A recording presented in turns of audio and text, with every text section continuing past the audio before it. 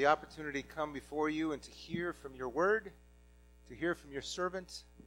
Lord, we ask you to speak to us through your servant, through your word, what you need us to hear today.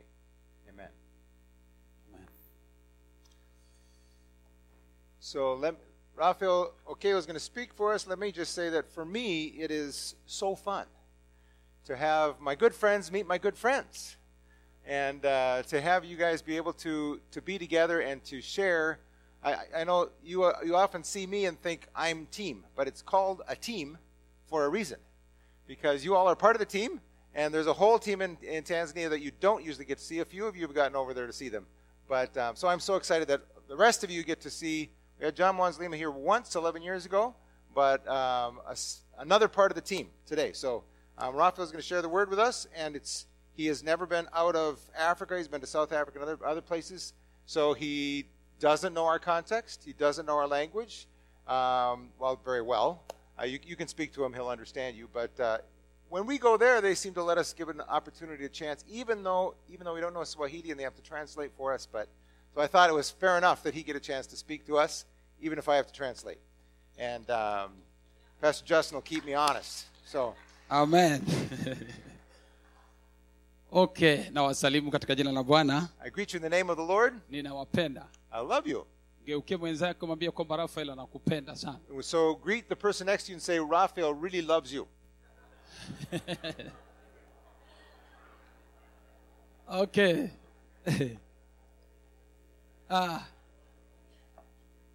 Kwa jina naitwa Pastor Rafael Okeo. So my name is Rafael Okeo, Pastor Rafael Okeo. Mke wangu anaitwa Angel Grace Rafael. My wife's name is Angel Grace Rafael. Amenipa tumezaa naye watoto 5. And she's given me 5 children. 3 ni wa kiume na 3 boys and 2 girls. 2 ni wasichana.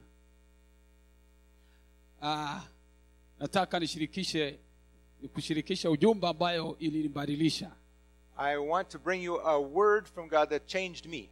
Ingawa nitakwenda haraka kwa sababu nataka nishuhudie kidogo pia. I also want to do it briefly so I can also give you some testimony. Ujumbe ambao ulinibadilisha nitaitoa katika kitabu cha Luka ile 10 mstari wa 25 hadi 27. What I want to share with you that changed me, I want to take from Luke. Luka 10:25 hadi 27. Chapter 10, 25 to 37. And maybe we'll just read it in English. And hope the Swahili speakers can keep up with us. It's great today that the Swahili speakers get to hear it first, and you guys get the other version. So usually they get the other version. So Luke 10:25 to 37. And there's a Bible in front of you if you don't have one with you. One day an expert in religious law stood up to test Jesus by asking him this question: Teacher, what should I do to inherit eternal life? Jesus replied, what does the law of Moses say? How do you read it? He expected him to know the law of Moses. Look at that. Anyway, that's a side comment, since we've been studying the law of Moses for a while. The man answered, you must love Yahweh your God, the Lord your God, with all your heart, all your soul, all your strength, and all your mind, and love your neighbor as yourself. Right, Jesus told him. Do this, and you will live. The man wanted to justify his actions, so he asked Jesus, and who is my neighbor? Jesus replied with a story. A Jewish man who was traveling from Jerusalem down to Jericho, and he was attacked by bandits. They stripped him of his clothes, beat him up, and left him half dead beside the road. By chance, a priest came along, but when he saw the man lying there, he crossed to the other side of the road and passed him by. A temple assistant walked over and looked at him lying there, but he also passed by on the other side. Then a despised Samaritan came along, and when he saw the man, he felt compassion for him. Going over to him, the Samaritan soothed his wounds with olive oil and wine and bandaged them. Then he put the man on his donkey and took him to an inn where he took care of him. The next day he handed the innkeeper 2 silver coins, telling him, take care of this man. If the bill runs higher than this, I'll pay you the next time I'm here. Now, which of these 3 would you say was a neighbor to the man who was attacked by bandits? The man replied, the man who showed him mercy. Then Jesus said, yes, now go and do the same. Amen. Amen. Okay. Ukisoma kitabu hiki cha Luka ambacho mwandishi wake ni Luka, if you read this book of Luke, which was written by Luke, utapata mafundisho makuu mawili ambayo Yesu alijaribu kufundisha hapa. You'll get two things that Jesus tried to teach Yesu here. alijaribu kutuonyesha kwamba kuna mafundisho ya aina mbili hapa au makuu mawili. He tried to show us that there's two main points here. Ya kwanza alisema kwamba mtu ampende Mungu kwa moyo wake wote. He said people should love God with all of their hearts. Na labda hiyo tunasema kwamba ni upendo kwa Mungu. So the first one is love for God. Lakini upendo wa pili alitaka kwamba upende jirani yako kama nafsi yako. And the second love, he said, was to love your neighbor as yourself. Na hapa ndipo somo letu ambalo nitajikita kwayo zaidi. And this is especially where our focus is, the second one. Kupenda jirani yako kama nafsi yako. Love your neighbor as yourself. Somo lenyewe, ujumbe wetu ni kupenda jirani yako kama nafsi yako. So that's our topic. Love your neighbor as yourself. Kipimo ambacho Yesu alijaribu kutoa, The measure which Jesus tried to give wa mtu kupenda jirani yake, for a person to love his neighbor, ni katika, ukisoma katika hiyo Luka 6:30, if you look in Luke 6, Yesu alitaka umtendee jirani yako kama unavyotaka utendewe. he said you should love your neighbor as you love yourself. You should do to your neighbor as you would do to yourself. Yaani upendo halisi ambayo itaonyesha kweli unampenda jirani yako ni ile ya kuhisi kwamba na wewe ungepaswa kutendewa hivyo. So I would like to be treated this way is how I need to judge if I'm being treated. So I should treat others as I want to be treated. Alijaribu kutumia hili jambo kwa kutuweza kutuonyesha kidogo habari ya Wasamaria, tabia yao ambayo ilikuwa nzuri. He showed the character of this Samaritan who did this well. Samaria hawakupenda jirani yao. So they didn't love the Samaritans. Walikuwa na tabia ya kuchukia. They were angry with each Lakini other. pia akatufundisha habari ya Samaria mwema ambao sasa anapaswa kwamba sisi tufuate. So he showed us the Samaritan who did an example that we should follow. Ambayo ni mfano kwetu ambayo nataka nitumie leo. So he's an example that I want to use today. Kuna mambo machache ambayo nataka nikushirikishe katika kupitia hii andiko, mambo ambayo watu wote wanapenda watendewe. So I want to mention a few things that everybody wants to have done to them, that we should do to others. Namba moja, First, watu wote wanapenda kusamehewa wanapokosea. everyone wants to be forgiven when they make a mistake. Hiyo ni kila mmoja anahitaji. Everyone needs that. Ukikosewa, If you're unahitaji kwamba yani usamehewe. if Au ukimkosea mwenzako, you make a mistake, you want to be forgiven, and if somebody does something against you, you want to forgive them. jambo la pili, watu wote wanapenda Second, wanapokuwa wanataka kwamba waonyeshe watu to show to other people jinsi gani ambavyo labda wasikilizwe wanapokuwa wanajieleza au wanajitetea. they want to be listened to when they are explaining themselves or defending themselves. Kila mmoja anahitaji kwamba anapokuwa na shida anahitaji mwenzake amsikilize. When he's in trouble, he wants his brother or sister to hear him, listen to him. Jambo lingine, Another one, wote wanapenda watiwe moyo. Everyone wants to Wanapokuwa be wamepata encouraged. shida, when they're in trouble, wanahitaji watiwe moyo. they will need to be encouraged. Hawataki kukosolewa, They don't want to be corrected. watajisikia vibaya. They'll feel bad. Kila mmoja anahitaji kwamba atiwe moyo. Everyone wants to be encouraged. Hiyo ni kila mmoja anahitaji jambo la jinsi hiyo. Everyone needs those kinds of things. Watu wote wanapenda kwamba wapongezwe wanapokuwa wamefanya jambo nzuri, wapongezwe. Everyone wants to be congratulated when they do something well. Kifanya jambo nzuri, If you do something well, awe mke, awe mtoto, awe mzazi, if you're a parent or a child or a husband or wife, anahitaji apongezwe. you need to be Kila congratulated. mmoja encouraged. anahitaji kupongezwa na mwenzake. Everyone needs to be congratulated when they do well. Kitu kingine ambacho watu hupenda, Another thing everyone needs, watu wanataka waheshimiwa au kuthaminiwa. everyone wants to be honored or valued. Wanapokuwa wamefaulu jambo fulani au wamefanya jambo fulani, When they have succeeded at something or they've done something, lazima watu wanapenda kabisa waheshimiwe na kuonyesha jambo la kwamba wanathaminiwa. they would need to be honored and valued and given. Watu wengi wapendi value. kwamba wadharauliwe au kuonyesha picha ya kunyanyaswa. Nobody wants to be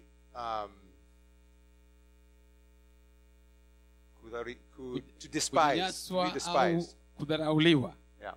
Hivyo watu wote Or shamed. wanapenda waone kwamba wanapewa heshima zao, Everyone wants to be honored. hilo ni kitu ambacho karibu kila mmoja anakihitaji katika maisha yake. Here's something that almost everyone wants. Kitu kingine ambacho watu wanapenda, Another thing which everyone wants, watu wanapenda kabisa kwamba waonyeshe kwamba watu wote wanapenda waishi maisha mazuri na maisha ya amani. everyone wants to live a good life and a peaceful life. Kila mtu anahitaji jambo la jinsi hiyo, Everybody needs that. kuonyesha kwamba anaishi maisha ile ambayo ni ya amani, maisha ambayo Everyone wants to live a life of peace, hii ni kila mmoja anatamani jambo la jinsi hiyo. and everyone wants that. Avae vizuri, Wants to dress well, ale vizuri, to eat well, pate lugha nzuri, mtu wa kusema naye vizuri people to speak with them well wakati wote. all the time. Ili ni kila mmoja anatafuta mambo kama haya. Everyone is seeking those things. Kitu kingine ambacho watu wote wanapenda, Another thing that everyone wants, watu wote wanapenda wawe na afya njema, want to have good health, hali nzuri. Ili ni kila mmoja anapenda jambo la jinsi hiyo apate kuwa nayo. and well-being, and everyone wants to have that. Amen. Bwana asifiwe. Amen. Kwa hiyo katika mambo haya, So in those things, watu wote wanahitaji wapate mambo hayo.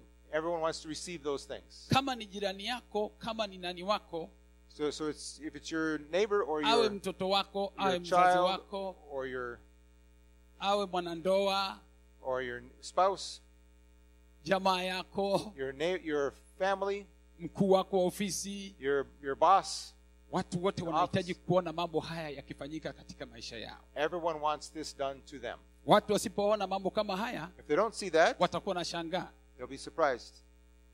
Bwana Yesu asifiwe. Kwa hiyo Praise God. jambo la kuonyesha kwamba unampenda mwenzako, hakikisha unamfanyia mwenzako mambo ya jinsi hii. So if you want people to know that you love them, show them those kinds of things that they need. Usipopenda jirani yako, If you don't do that for your neighbor, mwambie mwenzako, usipopenda jirani yako na kufanya hayo. so say to your neighbor, say it again. Mwambie jirani yako, Say to your neighbor, usipopenda jirani yako, if you don't love your neighbor, unajichukia wewe mwenyewe. you are hating yourself. Mshike mkono, mwambie kwamba So shake usipopenda the hand of jirani the person yako, next to you, say, if you don't love your neighbor, you're hating yourself.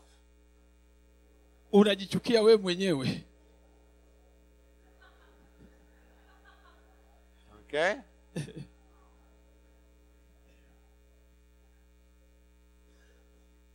A little hint there. Hakuna kitu kikubwa duniani There's nothing big in the world ambayo ilimgusa na ilimfanya Yesu atoke hata aangikwe msalabani kama upendo.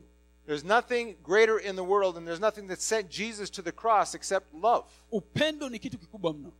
Love is the huge thing. Very Ukipoteza important. upendo, umepoteza kitu kikubwa. If you have lost love, you've lost a huge thing. Mambo yote hayo unayoona kwa mfano inafanya familia wanasambaratika, What causes families to be separated wanandoa wanapigana, is the people in the marriage wanandoa are fighting with each wanaenda other. kwenye mahakama na kuachana, kuwapa wenzao talaka na vitu And vingine. even they go to the court and they divorce, and because of that. Shida kubwa ni kwamba upendo imekosekana. The issue is they lost love. Upendo wa They failed to kumpenda love each jirani imeondoka. The love of your neighbor was lost. Ukiona watoto wanaondoka, If you see that the children go off wanaenda kutangatanga, and go off to seek shida ni whatever, kwamba ile upendo wa kupenda jirani yako kama nafsi yako imetoweka. the issue is that to love your neighbor as yourself wasn't happening. Mkiona vita vinavyotokea katika ulimwengu huu, If you see the wars happening in our world, ni kutopenda jirani. it's because we don't love our neighbor as Hapa ourselves. ndipo kuna shida kubwa sana. These are a big problem. Tungejua tungeweza kupenda jirani. If we had known and if we could do loving our neighbor, Kama kila mmoja angependa jirani na kuelewa Yesu alimaanisha jambo hili nini, if everyone was able to do that, we wouldn't have these problems. na akakubali kuwa mfano wa yule Msamaria mwema, And as Jesus said here and gave the example of the Good Samaritan, hakika watu wangeishi kwa amani, watu wangeishi kwa furaha, if people would do that, we would live with peace and with joy, watu wangeishi kwa amani ya muda mrefu, and people would live with peace for a long time. na isingekuwepo na vita yote. And we wouldn't have any wars. Vita yote inayotokea duniani ni matokeo ya watu kutopenda jirani yake. So all the wars in the world are because people don't love their neighbors as they love themselves. Hivi ndio shida kubwa sana. It is a big Nataka trouble. nitoe mfano hadithi fulani. let me give you an example of a story. Hii hadithi kulikuwa inasema kwamba kulikuwa na mama mmoja aliyekuwa anaitwa Nyagasi. There's a story about a woman called Nyagasa. Nyagasi alikuwa ni mama aliyekuwa na watoto watatu. This Nyagasa had 3 children. Wawili walikuwa wa kiume, 2 boys and a girl. na mmoja alikuwa msichana. Asante. Alipenda sana watoto wake sana. She loved her children very much. Lakini alichukia sana mtoto wa jirani yake. But she didn't like her neighbor's children. Akiwaona watoto wa jirani, sitaki kuona watoto. She didn't like to see those kids. Kaa mbali na mimi. Stay away from me. Mpaka ilifika watoto wake naye wakaamua kuchukia watoto wa jirani. So even her kids followed the example. Jirani yake alikuwa anaitwa Atieno. Her neighbor's name was Atieno. Atieno naye alikuwa ni mtoto mmoja. This was the child. Wa kike ambaye alikuwa anampenda sana. She had one child, a daughter who she loved very much. Lakini Nyagasi hakupenda Atieno na watoto wake. But Nyagasa didn't love Atieno and her children. Siku moja, but why didn't she love watoto wa Nyagasi walienda shuleni. So walienda shuleni. Kwa nini hakumpenda? Kwa nini hakumpenda? Hiyo ilikuwa ni tabia yake. Okay, she didn't love him because that was her character. Na pia alikuwa na maisha kidogo kuliko Atieno. And she also had a better life than Atieno, so Atieno was always asking her for things. Kwa hiyo Her children were always asking for things. Kuchukuliana Atieno sana. Yeah, so that made her angry with her. Kwa hiyo siku moja watoto wa Nyagasi walienda shuleni. So one day the children of Nyagasi went to school. Ilikuwa muda wa kurudi sasa kuchukua lunch. And it was their time to come home for lunch. Lakini mtoto wa Atieno akawa amekimbia kwa Nyagasi akapiga hodi. But the child of Atieno came and knocked or said hodi, which is what we say, can I come in? Hodi kwa Nyagasi. Hey, hodi Nyagasi. Nyagasi aliposikia sauti ya Atieno akakimbia haraka, karibu. And she said, oh, okay, come in. Na alipoingia, when he came in, akamwambia Atieno unataka nini? Mtoto wa Atieno unataka nini? And she said, what do you want? Akasema nataka maandazi. I want a donut, mandazi, beignet. Atieno akaenda akampa mandazi matatu. Nani Nyagasi akampa mandazi matatu yule mtoto. And so she was angry enough, she went and took 3 donuts or andazi or beignet, and na kumbe hizi andazi alikuwa ameshaweka sumu. And she put poison in them. Kwa sababu akutaka Atieno na mtoto wake. Because she was tired of this child always bothering her and their neighbor. Lakini katikati ya njia, but on the way, watoto wake watatu wakakutana yule mtoto wa Nyagasi. Her children met this child. Wakamsimamisha njiani. And they said, hey, you. Unatoka wapi? Where are you coming from? Natoka kwenu. I'm coming from your house. Unatoka kwetu. Why are we at our house? Na nini umebeba? And what do you have? Nimebeba andazi. I have donuts. I have andazi. I have nani amekupa mandazi yetu? What are you taking our mandazi, our donuts for? Wakamnyang'anya. So they took them from her. Waliponyang'anya, and when they took them, wakagawana kila moja they gave each one, and they ate them. Alipokula andazi, and when they ate them, dakika chache tumbo likaanza kusumbua. Not long, their stomachs began to bother them. Walipofika nyumbani wanaumwa. And then when they came home, they said, Mom, Nyagasi akauliza, nini watoto wangu nini? I said, what's wrong with you guys? Nini? What? Umekula nini? What did you eat? Tumekula andazi. We said we ate donuts. Andazi umechukua wapi? Where did you get those? Andazi tumechukua kutoka kwa mtoto wa Atieno. We took them from the child of Atieno. Nani aliwaambia kwamba mle mandazi? Who told you to eat those? Lakini baadaye watoto walikufa. But those children died. Mwisho wa Nyagasi alisema, at the end, Nyagasi said, kumbe ndio maana Mungu alisema umpende jirani yako kama nafsi yako. And she said, that's why God said, love your neighbor as yourself. Ningejua jambo hili. If I had known this, ningeishi na jirani yangu kwa amani. I would have lived with her with peace. Kumbe nilikuwa namchukia jirani, kumbe najichukia mimi mwenyewe. So now when I was hating her, I was hating myself. Nataka nitoe mfano wangu mimi. Now let me give an example from my own life. Nilikuwa kama Nyagasi. I was like Nyagasi. Nikiwa mtoto mdogo, when I was a small child, nilimpenda babangu sana. I loved my father very much. Nilimpenda mno. This is Raphael with his father. Huyo ndio babangu niliyemshika. And his mother. Baba alinipenda na mimi nilimpenda. I loved him and he loved me.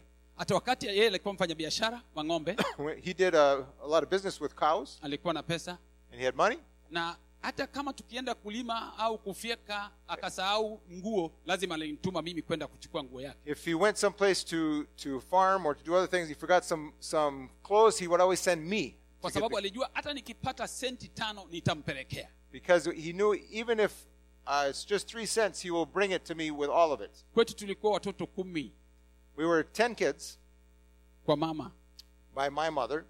Lakini alinipenda kuliko watoto wengine kwa sababu ya nilipenda sana kulinda vitu vyake. He loved me even more because I was the one who was very careful to defend his things. I was telling Ralph, I think this is where he learned to be a good treasurer, why he's the national treasurer of PEPA. Because he always took care of every dime. So he loved his father very much, and his father loved him and trusted him. Kwa hiyo na mimi nilimpenda, kwa hiyo tukawa marafiki sana. So we had a very close relationship. We loved each other. Alipenda kunibeba, tunaenda umbali. He liked to carry me when we went a long ways. Jioni akifika na mimi namuuliza, baba uko wapi? And when in the evening I'd come and say, Father, where are you? Nikakuwa mpaka tumefika primary. Tukaingia kwenye darasa la 6. This continued until we were in primary and late primary. Lakini tulipofika darasa la 7, but when we got to the year 7, njaa ilitokea kubwa. There was a big famine. Ilitokea wakati tukiwa bado darasa la 6 nafikiri.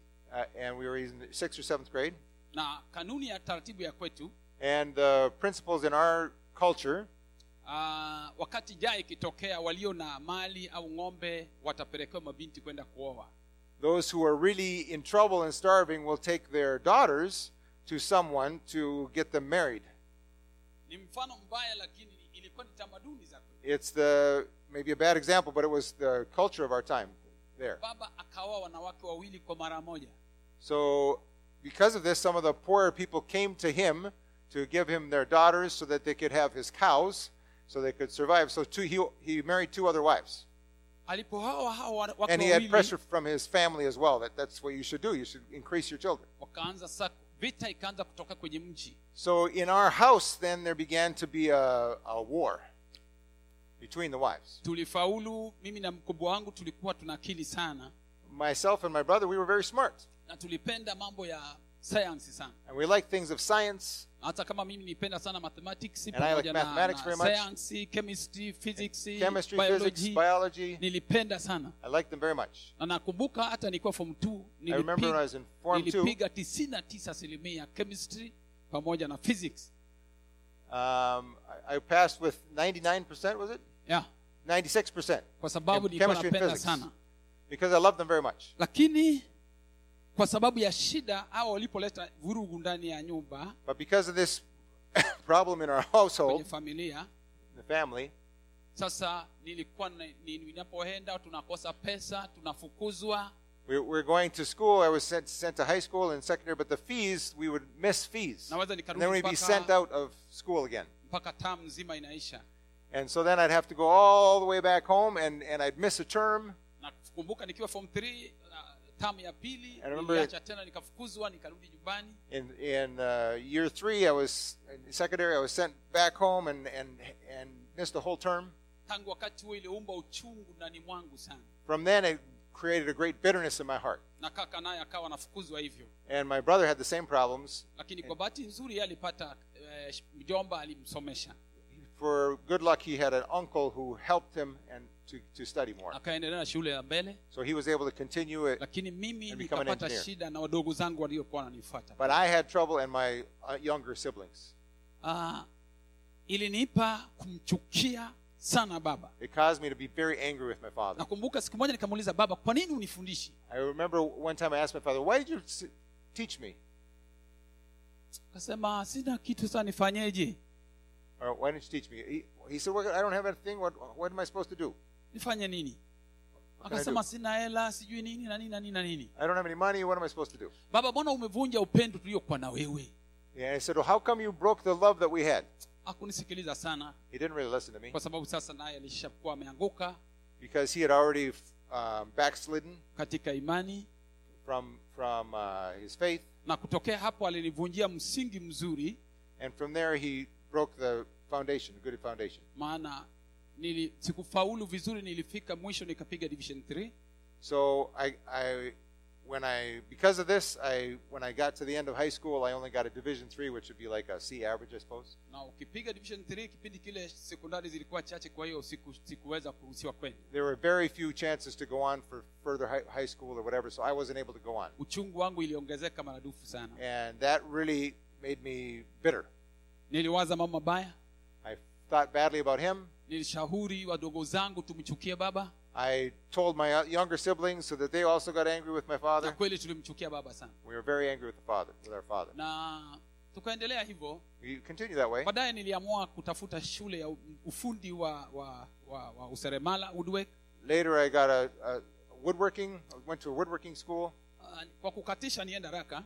Let me go quickly. Baada ya kujua hiyo, after this, nilijifariji kidogo, nikawa nafanya shughuli zangu pia. I began to do my various work. Wadogo zangu wengine pia waliacha shule. And my younger siblings also went to school. Moja wapo Steve anajua, anaitwa Joseph Karume.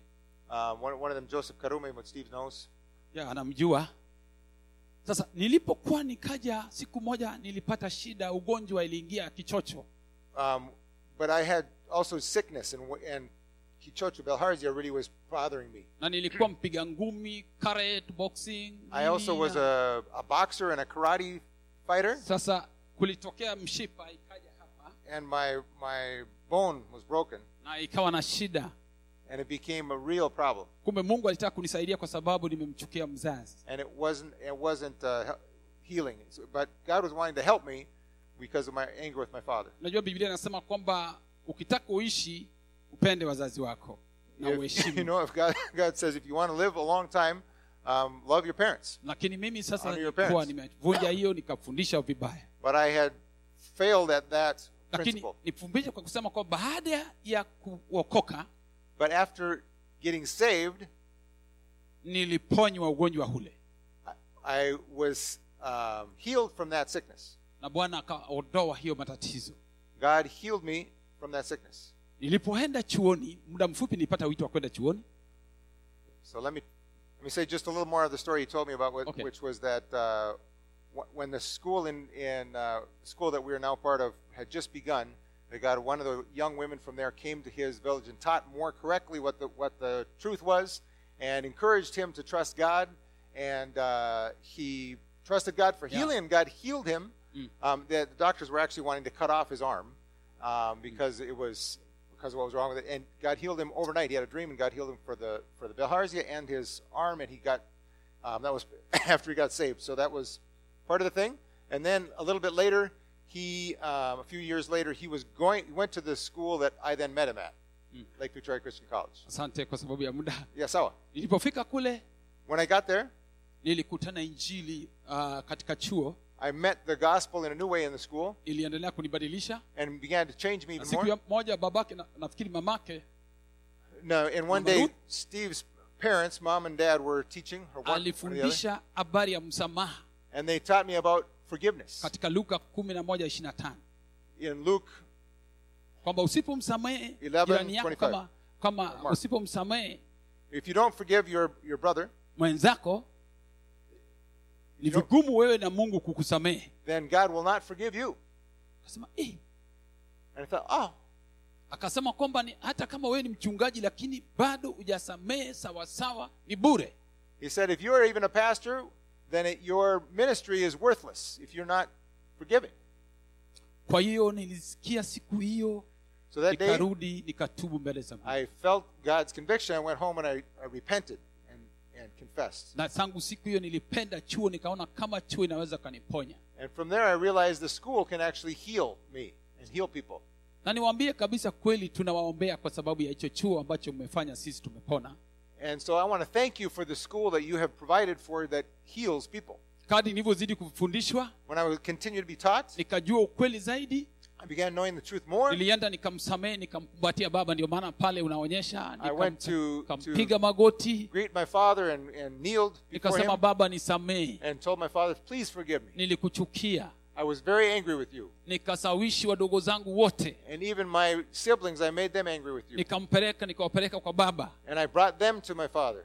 Tukakumbatiana. And we hugged each other. Tukaomba msamaha. And we asked forgiveness of each baba other. Kalia na sisi tukalia. And my father cried and we cried.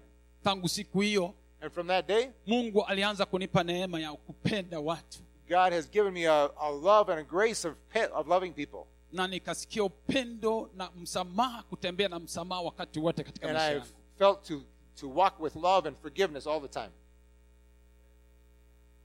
Na nikaanza kufikiria juu ya watu wengine And I began to think about other people ambayo kumbe walipita mapito mabaya ambayo na mimi nilipita.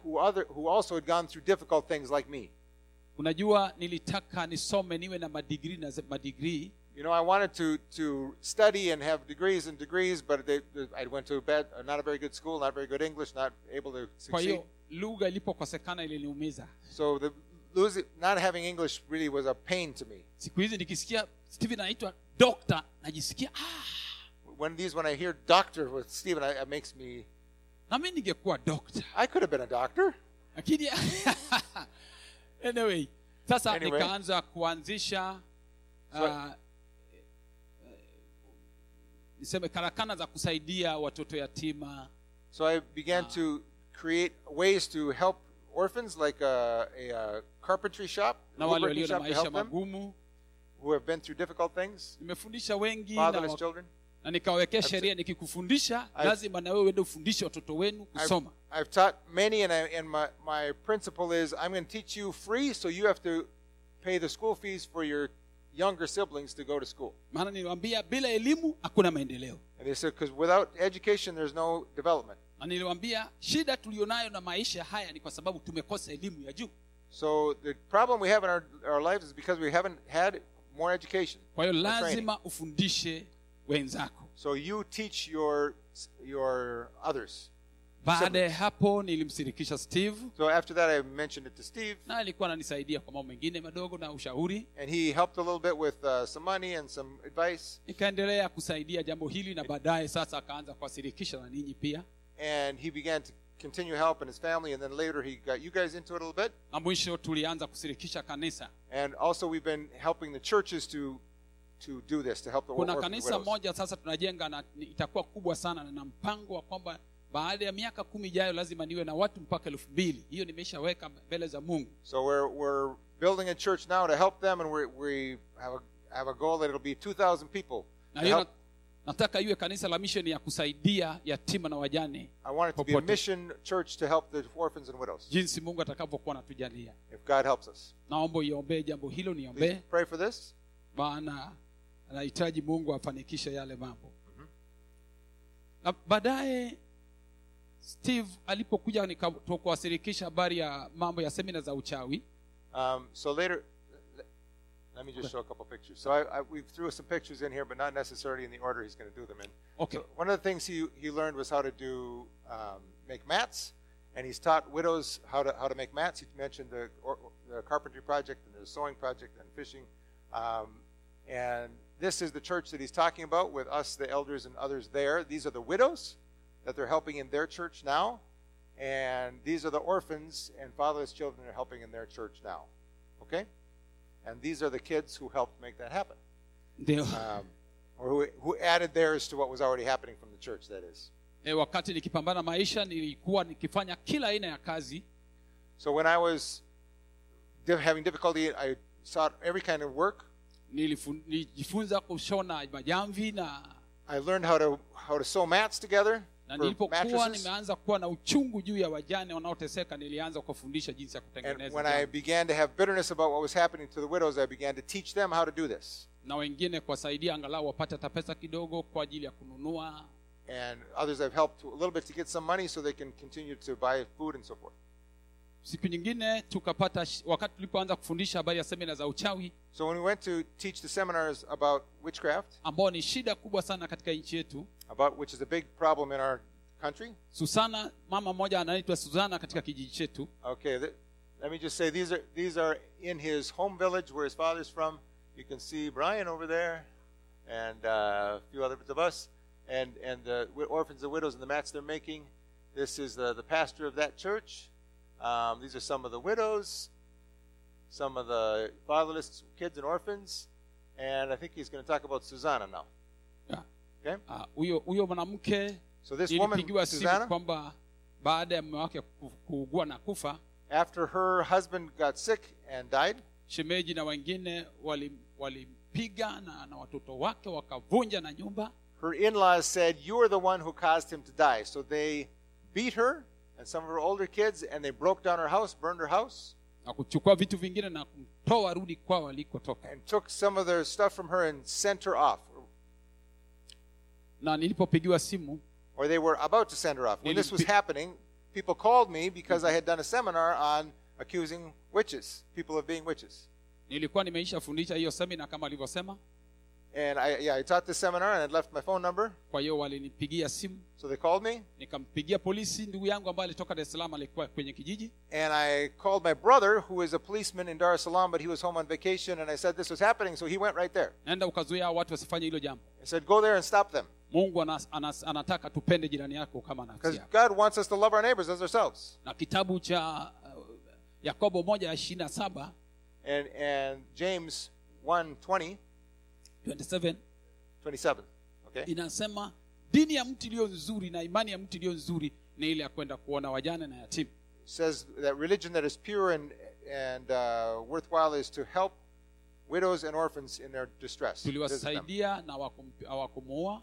So he's helped them, and they didn't kill her. Ilipofika wakasema, kama unasema sio mchawi na unampenda, nenda naye. So then I got on the bus and was coming there. When I got there, they said, if you're defending her as a witch and we don't want her, we don't want any witches in this village, you take her then and her family. So I took her and her family to my house. Na nikakaa nao miezi 6. And I had her in my house and her 6 kids for 6 months. Baadaye nilienda nikafanya seminar katika ile kijiji tena. So I went back and I did the seminar again in the village. Na baadaye mwenyekiti wa kijiji na wengine walitubu. And the chairman of the village and others repented and confessed. Baada ya kujua kwamba wameelewa ndiko vibaya kulingana na lugha yetu. When they realized they had done the wrong thing with this woman. Tuliwafundisha habari ya ile keshaf vizuri ambayo ni sio neno wao wanamaanisha ni uchawi. We taught them well the keshaf, which is the Hebrew word for it that's used about diviners, but it mistranslates witches in the Old Testament.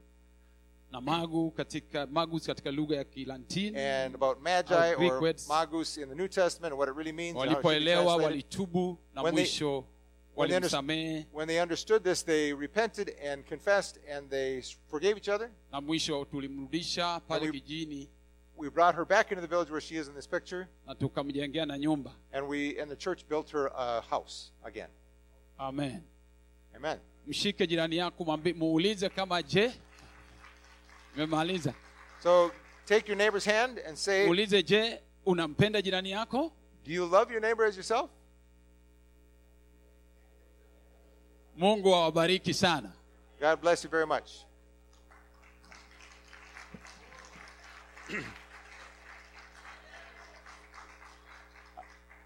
Let me give you a chance to translate this. So most of us don't really have difficulties with thinking that someone has caused us problems and that they're a witch and we should. But all of us have some people. They may not be Samaritans. They may not be people suspected as witches. They may be somebody else who we don't think of as. You don't think of as quite as human as us or as important as us. Somebody else's kids who's always asking that we don't really want them bothering us. Of course, it wouldn't even happen in America because we wouldn't let the kids in the door, right? In Tanzania, you'd have kids walking into your house and asking for those things because you're supposed to love your neighbors. Anyways, my point is, for all of us, we don't love our neighbors as much as we love ourselves and our family and our kids and our people, whoever that is. That's not a problem only in Tanzania. Am I right? We have people who we love more, people who we love less, but very few of them who we love as much as we love ourselves, even our spouses. But I think this is a challenge for all of us. and I also want to, as he said, thank you again for loving not only neighbors, but brothers and sisters who are in another place who you haven't seen. Through this means of loving Raphael, loving the people that he gets to work with and those who are disadvantaged. So thank you for what you're doing. And we all know that we can't do this just by saying we should, right? We need the Holy Spirit to give us the love, to be loved enough to realize what Jesus did in giving himself for us so that we can actually love our neighbors as much as we love ourselves and love God with all our heart, soul, strength, and mind. So let's pray. Lord, we ask that you would do your work in us by your Holy Spirit and by your word so that we can truly love our neighbors as ourselves. Our neighbors who live next to us, our neighbors who live in Africa, our neighbors who live various places in the world. Lord, we so easily forget and don't really think of them as neighbors or brothers and sisters. Lord, forgive us. And Lord, help us to forgive those who have done wrong to us. Because often that wrong is part of what stays in our hearts, and that lack of forgiveness makes us not want to love others as we love, or people like them as much as we love ourselves. So Lord, we confess that we have to have you to accomplish this in our hearts. We have to have you to show us your love so that we can love you back and we can love those around us the way you love them. So Lord, do your work in us today, we pray. Amen. The worship team come up, and I'm going to give a benediction just so you can say we had an African preacher today and we finished early. Okay? But you're welcome to stay for the worship and to pray more. And if you have other prayer needs that you want to have, or you want Raphael to pray with you, you're welcome to come up and pray here. So let's give the benediction, and we'll worship together, and you're welcome to go as well. May you be blessed by the Father who gave his Son, by the Son who gave himself, by the Spirit who enables you to do what you cannot do. Go and love your neighbor as yourself. Amen.